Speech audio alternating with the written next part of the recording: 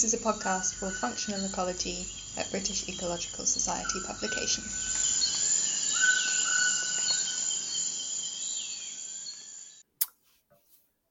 Hi everyone, today I'm delighted to welcome Anna Stokel to the podcast. Anna is a group leader at Konstanz University, Germany, and she is fascinated by how sensory systems process information to give animals a gateway to the world around us. At the core of her work is the question of how neurons transport and transform the signals they receive from the eyes into a meaningful output that can guide animal behaviour. At present, Anna has authored over 25 papers, and on top of finding out more about her, we're going to be discussing her recently published article in Functional Ecology, Flower Patterns Improve Foraging Efficiency in Bumblebees by Guiding Approach, Flight and Landing. Hello Anna, how are you today? Hi there, I'm very well. Thank you for having me. No, absolutely. We are delighted to have you on with your perfect functional ecology paper. I was fangirling over it before this podcast recording, but it really is the perfect paper to provide evidence of what a functional ecology paper should look like, or the most appropriate types of subjects for functional ecology. But before we get into the paper, perhaps we can just start with some introductions. You can tell us who you are, where you're from, and how did you come to study bumblebees? Yeah, so actually it's been quite a journey to the bumblebees, and actually also a journey through many different animal model systems. So I'd say my background is very much in biology/neuroscience. So I studied both of them, and I have always been, and we have this beautiful term for it, neuroethology. So I've always been studying questions relating to how does neural processing lead to adaptive behavior, and very much focused on senses, and vision is my absolutely favorite sense. And that has where I've also focused most of my attention and most of my work on. And I've been, as I say, I've been hopping model organisms. I have worked with jellyfish, frogs, electric fish, with mice, and then with different insects. And I've been touring around Europe. I've studied in Germany, in Heidelberg and Munich. I then went to Sweden, to Lund, actually, to do a PhD. Had a short stint in Finland for a postdoc. And then I came back to Germany. And so the paper that we've submitted to Functional Ecology, I actually conducted this work at Würzburg University. And then I've recently moved as a group leader to Konstanz. So yeah, and our main study organisms, and we can talk a little bit more about how this study came to be, are actually not bumblebees, but we're working on hawk moths. These very, as I find, very charming insects that are hovering in front of flowers to suckle nectar. These are main model organisms, and yeah, this study has essentially opened bumblebees as an interesting complementary model organism to us. That's fantastic. Thank you for that. So before we jump in to the nitty-gritty of the paper, I was wondering if you could tell, are hawk moths your favourite study organism, would you say? Yes, firmly. I have to say that. No, absolutely. I've been thinking about how to pinpoint it. So I think for once they're just incredibly charming to watch, because especially, so we're working on diurnal hummingbird hawk moths that you can really also see outside in many places in Europe in summer, hovering like little hummingbirds. They're very curious. They're not, even in the lab, they're not easily freaked out by us, so to say. So you can actually observe their behavior very, very nicely. And they're fantastic to also access their neural processing in the brain. They have very fascinating eyes. So kind of on all of the things that I'm interested in, the eyes, visual inputs, neural processing, behavior, they just make a fantastic package. And on top of that, they're incredibly cute, and they can actually get people over their fear of moths. So I think for that, they're also a fantastic ambassador. Amazing. Yeah, ticks all the boxes. So I wanted to know, because I always ask people how they came to be an ecologist, and it's always like a fascination with nature from, when they were really young, and usually loved watching birds and things like that. How did you come to biology and do neuroscience as well? Well, actually, the funny thing is my kind of backstory is very similar to that. So I think when I was a kid, I also had all of the beautifully illustrated nature books, animal books, and I think I always saw myself as an explorer, somewhere studying leopards or lions, and then I came to be mainly a lab biologist who rarely is actually outside. And that really had to do with me having, actually since school days, a great fascination for vision. and for understanding how this sense that is also so important to us to really make the world, to experience the world around us, how that is actually, how this percept is brought about by the activity of neurons in our eyes and in our brain. And it was this fascination that pretty much guided me through my entire studies to lean more towards first biology and then more towards neuroscience, and actually, get more into the mechanisms and into the fine scale details of animals rather than watching the whole things somewhere outside. Yeah. Right, so it came from an interest in sort of books and stuff. Did you spend a lot of time outside? Where did you grow up? Was it somewhere where you could experience all of this? Yeah, so I grew up in the southwest of Germany, beautiful Palatinate, it's called. I should plug this. Fantastic wine country, I should say, for all of those who doubt the quality of German wine. Come to Palatinate and check it out. Or drop me an email for recommendations. I have no stakes in Palatinate wine, but I like to say it. Yeah, so the southwest of Germany. Funny enough, no, I wasn't a great... I wasn't a bird watcher or insect watcher or anything. I was really much into books, for sure. I was very fascinated by exotic animals. And I think it took me a while to appreciate, especially insects. I was really scared of insects as a kid and as an adult. It's been a process. And it really came through the more theoretical fascination with the topic, and very much the sensory ecology, sensory processing, neuroscience questions that insects make very good models for answering, that I got interested in insects first as a neuroscience biological model, and then started to really appreciate insects for their amazing behavioral repertoire, for their beauty, I should say, for many of them. And I'm getting better with them. Like moths are perfectly fine, bumblebees are fine. Some other insects I still have a healthy respect, I would say. Well, you have to reveal now which ones cause most fear. Yeah, that's true. Well, I wouldn't say fear, but I haven't made great friendships with locusts yet, cockroaches, because they always shared rooms with our animals. So I had a lot of exposure, but we're not friends yet. But we respect each other, I would say. Colleagues, yeah. Yeah. Fab. So let's dive into the paper. So just for, audiences who might not be aware of all the different terms and the kind of specifics of your, study subject, can you, in plain terms, explain what the novelty of your paper is and what it contributes to our understanding of foraging efficiency?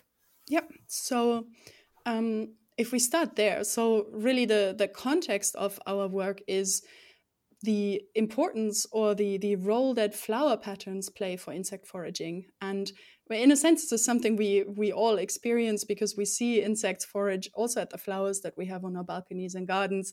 And we are very much attracted to the colors of flowers and the beautiful patterns that we see on flowers. And so the context of our study is what role these, specifically the patterns that are on flowers, have for insect foraging. And there's a huge, or very long history to this study that started in the late 18th century, where the first suggestions were made that flower patterns can actually help insects find the nectar on a flower. And that has also led to the term nectar guides being used for flower patterns, all with this idea that they might help insects to kind of point out where they find the nectary, and also maybe used as kind of walking guides to make their way to the nectary directly. And so in our study, we've actually been looking at exactly this role of flower patterns for bumblebee foraging. And I should also say we were by no means the first ones to look at how these flower patterns might improve the foraging efficiency. So the time that the bumblebees take either from landing on the flower to getting to the nectaries, or generally to go from flower to flower emptying nectaries. And not just, so there have been many studies looking at that in bees, different species of bees, in butterflies and in other insects. And they all showed that indeed, very much as has been hypothesized for a very long time, flower patterns improve foraging efficiency. What we were specifically interested in, though, is how. So what exactly in this entire process from an insect approaching a flower, landing on a flower, making its way generally on foot then to the nectary, and also to departing the flower again to go to the next one. What in this entire process is actually affected by the patterns and improved by the patterns, so to say. This was the focus of our study, and we looked at that by carefully tracking individual bees during this entire process of approaching, landing, going to the nectary, and then also leaving again. And what we observed, and what is really central to our study, is that these flower patterns had a role at a much earlier stage than we thought. So they actually guided the animals to approach the flower and guided them to landing positions, very much like you would have markings on a runway for a pilot, helping the bees to approach and also land on the flowers in positions that were indicated or highlighted, so to say, by the patterns. And what was really surprising to us, though, was that we didn't see any effect of the patterns on the actual time that the bees made their way to the nectary. So as they landed and then walked to the nectary, they just walked straight there, whether they walked along a pattern or not. They also didn't use the patterns to kind of indicate where the nectary is and directly land there, but they always landed at the edge of the flower, guided by the patterns, and then they made their way straight to the nectar. So that was really surprising because it made a bit of a question mark on this concept of flower patterns actually being used as nectar guides. For us, what we observed was much more that they were acting, if you want, as flight guides and as landing guides.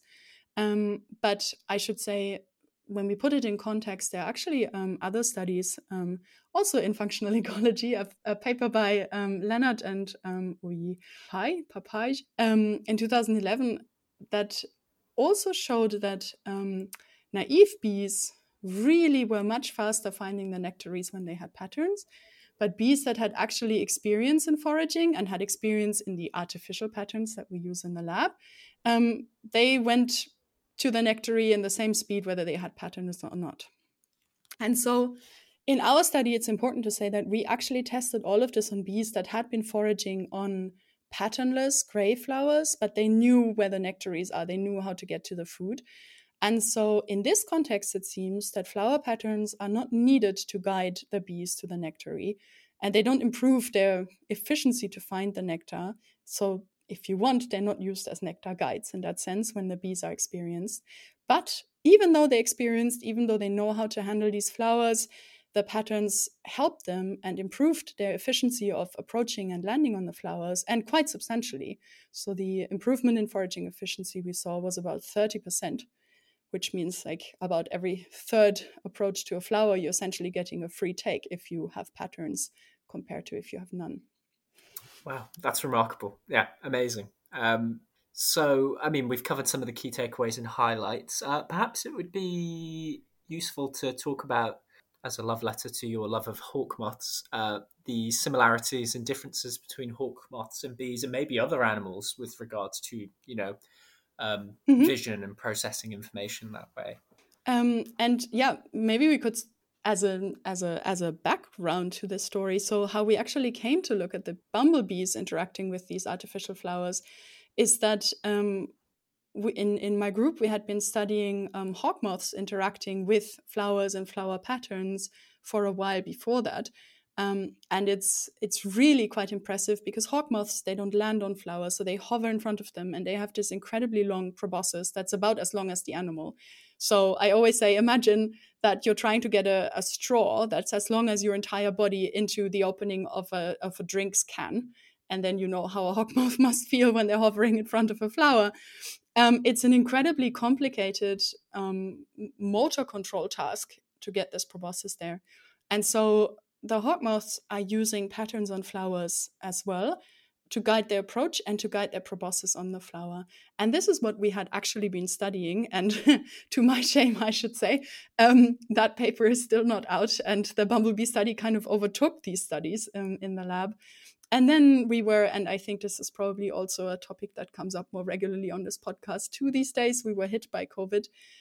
We didn't get access to hawk moths for a while, or to our hummingbird hawk moths for a while. And we were thinking about what to do, also because and I will give a big shout out to the students who actually did most of the experimental work in this study. We had students who wanted to work in the lab who had thesis projects planned. And that's when the idea came up, why not try kind of the comparative study of what we're doing with the hawk moths, with bumblebees, which are available and which were available in Würzburg at the time. And I should say only available because my colleague Johannes Späte, who is an expert on working with bumblebees and bumblebee behavior, was happy enough to collaborate on this project and actually lend his expertise so we could set all of this up. And well, to your question, what are the similarities to the hawk moths? First of all, in terms of their visual ecology, they're very comparable in that they have similar color preferences. So both the bees and the hawk moths, for example, prefer blue and yellow colored flowers and also blue-yellow contrasted patterns. So we could just take literally exactly the same stimuli. They also have very similar color vision systems, trichromatic color vision, UV blue and green spectral peaks, sensitivity peaks. So in that sense, they're very nice for comparative studies, with the big difference when it comes to flower interactions that one of them lands on the flowers and one of them hovers in front of the flowers, which means probably for how they're approaching flowers, they're very comparable. And then the hawk moths essentially land their proboscis and the bees land their whole body, which of course gives them many, many more cues once they landed, in a sense, maybe not more cues, but a different experience of flowers than the hawk moths have.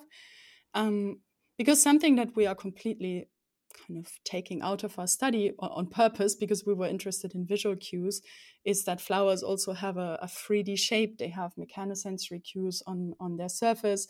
They have an odor. And of course, the insects that land on the flowers experience these cues completely different to the hawk moths that have this distance to the flower. But in many ways, the approach experience, I think, is very comparable, and also is very comparable in terms of what we see in the data. Both insects, hawk moths and the bumblebees, use patterns to align their body as they're approaching and really use these cues kind of as runway guidance, kind of to come into the airport. And they also use the patterns to land both at the edge. So the bumblebees land at the edges of the flowers and the moths land their proboscis at the edges of the flowers. Very, very comparable. With the big difference that, at least in our study, the bumblebees didn't follow the patterns to the nectary, but the moths do with their proboscis. So they very much tap along the patterns as if they were little walking paths, essentially, for their proboscis. Yeah. Fascinating. That's amazing. So I'm going to ask you now, and everyone hates it when I do this, to get your crystal ball out and think into the future. So personally and for the wider field or, study subject, where would you like your research to be going towards next?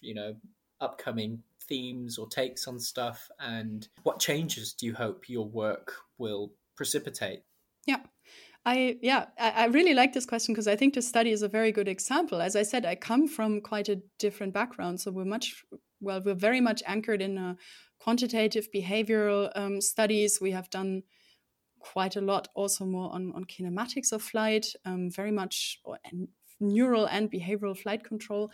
And I think what's really interesting in this study is the findings that we had for the bumblebees, that the patterns on flowers are really important for them to control their approach flight, to control their landing, and that this is a persistent effect for all bumblebees, whether they experienced or not. I think it highlights an interesting thing, and that's that what I find very interesting about this is there is a big community of neuroscientists, of behavioral researchers who work on flight control and on landing control in insects.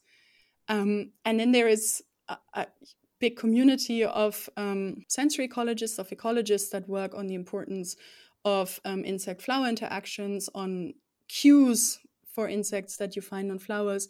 But there isn't that much overlap, in my personal opinion, on actually bringing these things together, having very quantitative investigations of how, for example, in this case, the flower patterns could actually guide a bee's flight and landing.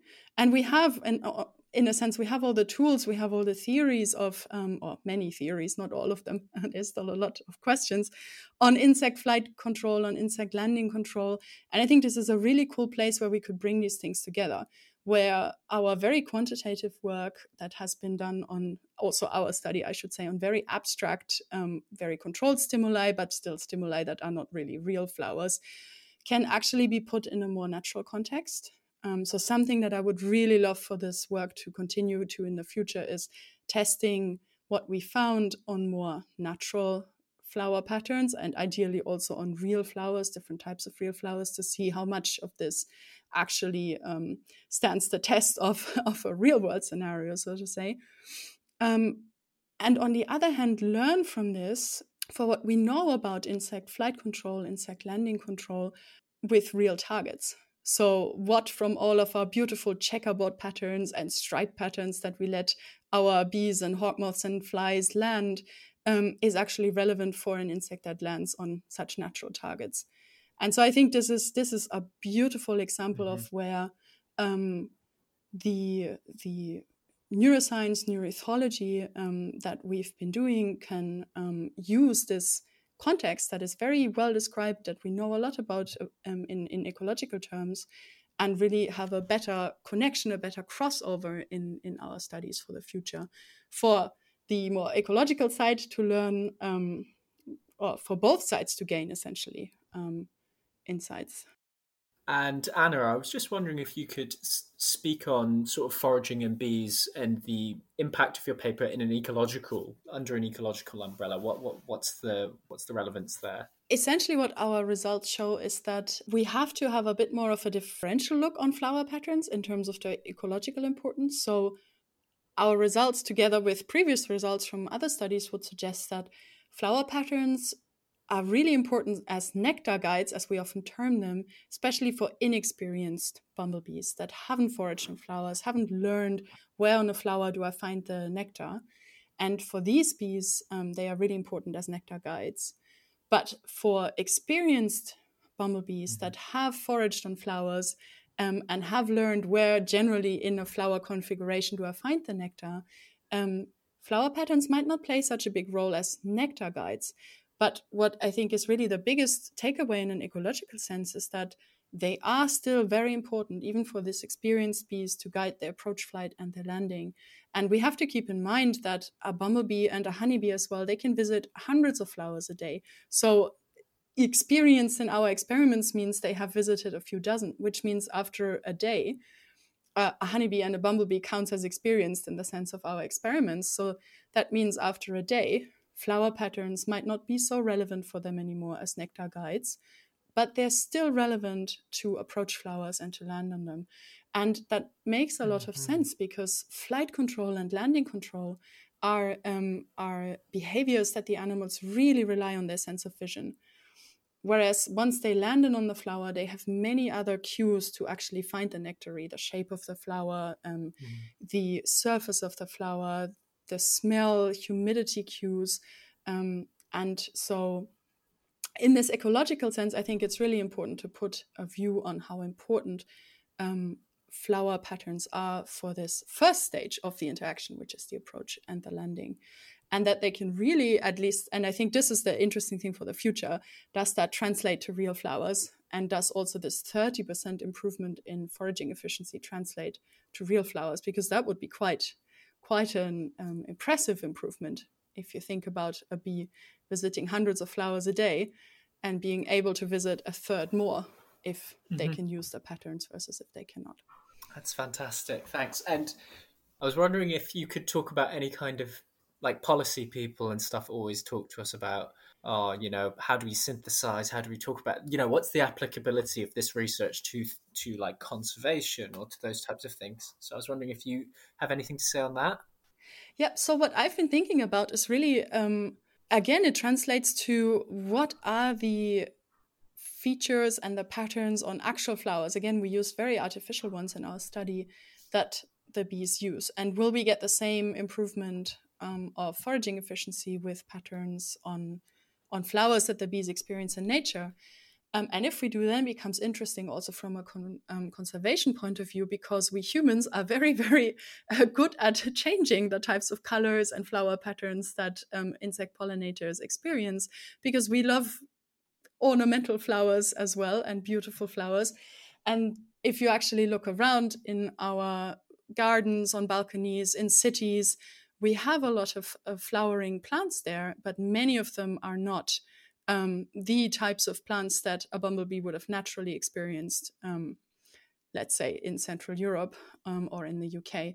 And so a question that I'm asking myself, and well, I can't give any policy advice here because I don't know the answer to the question. Many people are working on similar questions, is what role do these ornamental flowers that we have altered to fit our own standards of beauty, how do they affect the insects visiting flowers?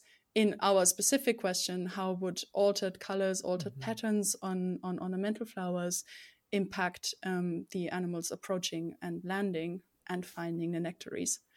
I have to keep this question open. I think it's a really, really interesting question to look at in the immediate upcoming future. But yeah, I don't know yet. Yeah. Fantastic. Thank you for that. So I was wondering as well, just before we sort of start to wrap up, whether you have, I mean, you mentioned that there are shout outs to give, so maybe we'll do the shout outs. Sure.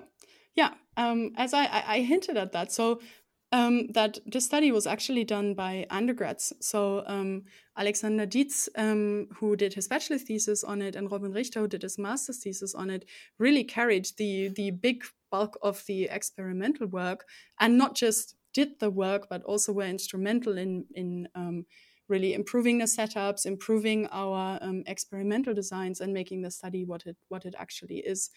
Many thanks to both of them. It was a really fantastic experience to work with them, and a great example of what you can do if you're really, really excited about working with animals and are interested in these kind of questions. Huge thanks. I've already mentioned Johannes Späte, without whom none of this would be possible, because I really had no idea about working with bumblebees before we started this study. And he was sweet enough to share his expertise and to really invest in this collaboration, and has convinced me that bumblebees are an amazing model organism and that we really want to keep in the future, actually. So thank you, Johannes, for essentially starting this whole complementary line of research in the lab. Should also thank James Foster, who's been involved in this and helped us with the number crunching. So he has been very helpful in setting up statistics that allowed us to essentially deal with this kind of data while keeping individual bumblebees in mind in the statistics. Perfect, thank you. And just to wrap up, I always like to ask, what would your one single piece of advice be for other early career researchers and people interested in getting into this kind of work? What would you tell them? Or what would you tell young you? What's the advice that you would have loved to have heard? It's a very good question. I honestly think, well, this is two things. Young me, I would have told, don't be scared of insects because they're amazing creatures. And I think, as this study shows, actually, you can get a long way with relatively simple methods, I would say, relatively simple means. And there are so many incredibly fascinating questions around insects, especially insect pollinators, where what I love about it is, and I can only encourage everyone who's interested in that to do that. You can watch it outside for yourself, and you can come up with, again, what we did are simple experiments. This is not complicated in terms of equipment and in terms of concepts, essentially. Come up with ideas and with experiments that you can do, for example, in a thesis project like Alex did in his bachelor's thesis, and really get into this field if you're interested. So I think go for it. It's the main thing, and don't be afraid. Also not of creatures with 6 legs or 8 legs, because they're amazing. That's wonderful. Thank you. Thank you so much, Anna. I've really enjoyed the chat today, and I'm sure our listeners have too. Just want to remind all of them that this will also be transcribed, and there'll be some additional links, such as to the paper, to the plain language summary, to Anna's website as well, for anyone who wants to get in touch about wine recommendations, or the study, or the study too. And yeah, I'd just like to wrap up by saying thank you to Anna. I've really, really enjoyed this, and yeah, thank you so much for your time. Thank you for having me. No problem. Thank you, Anna.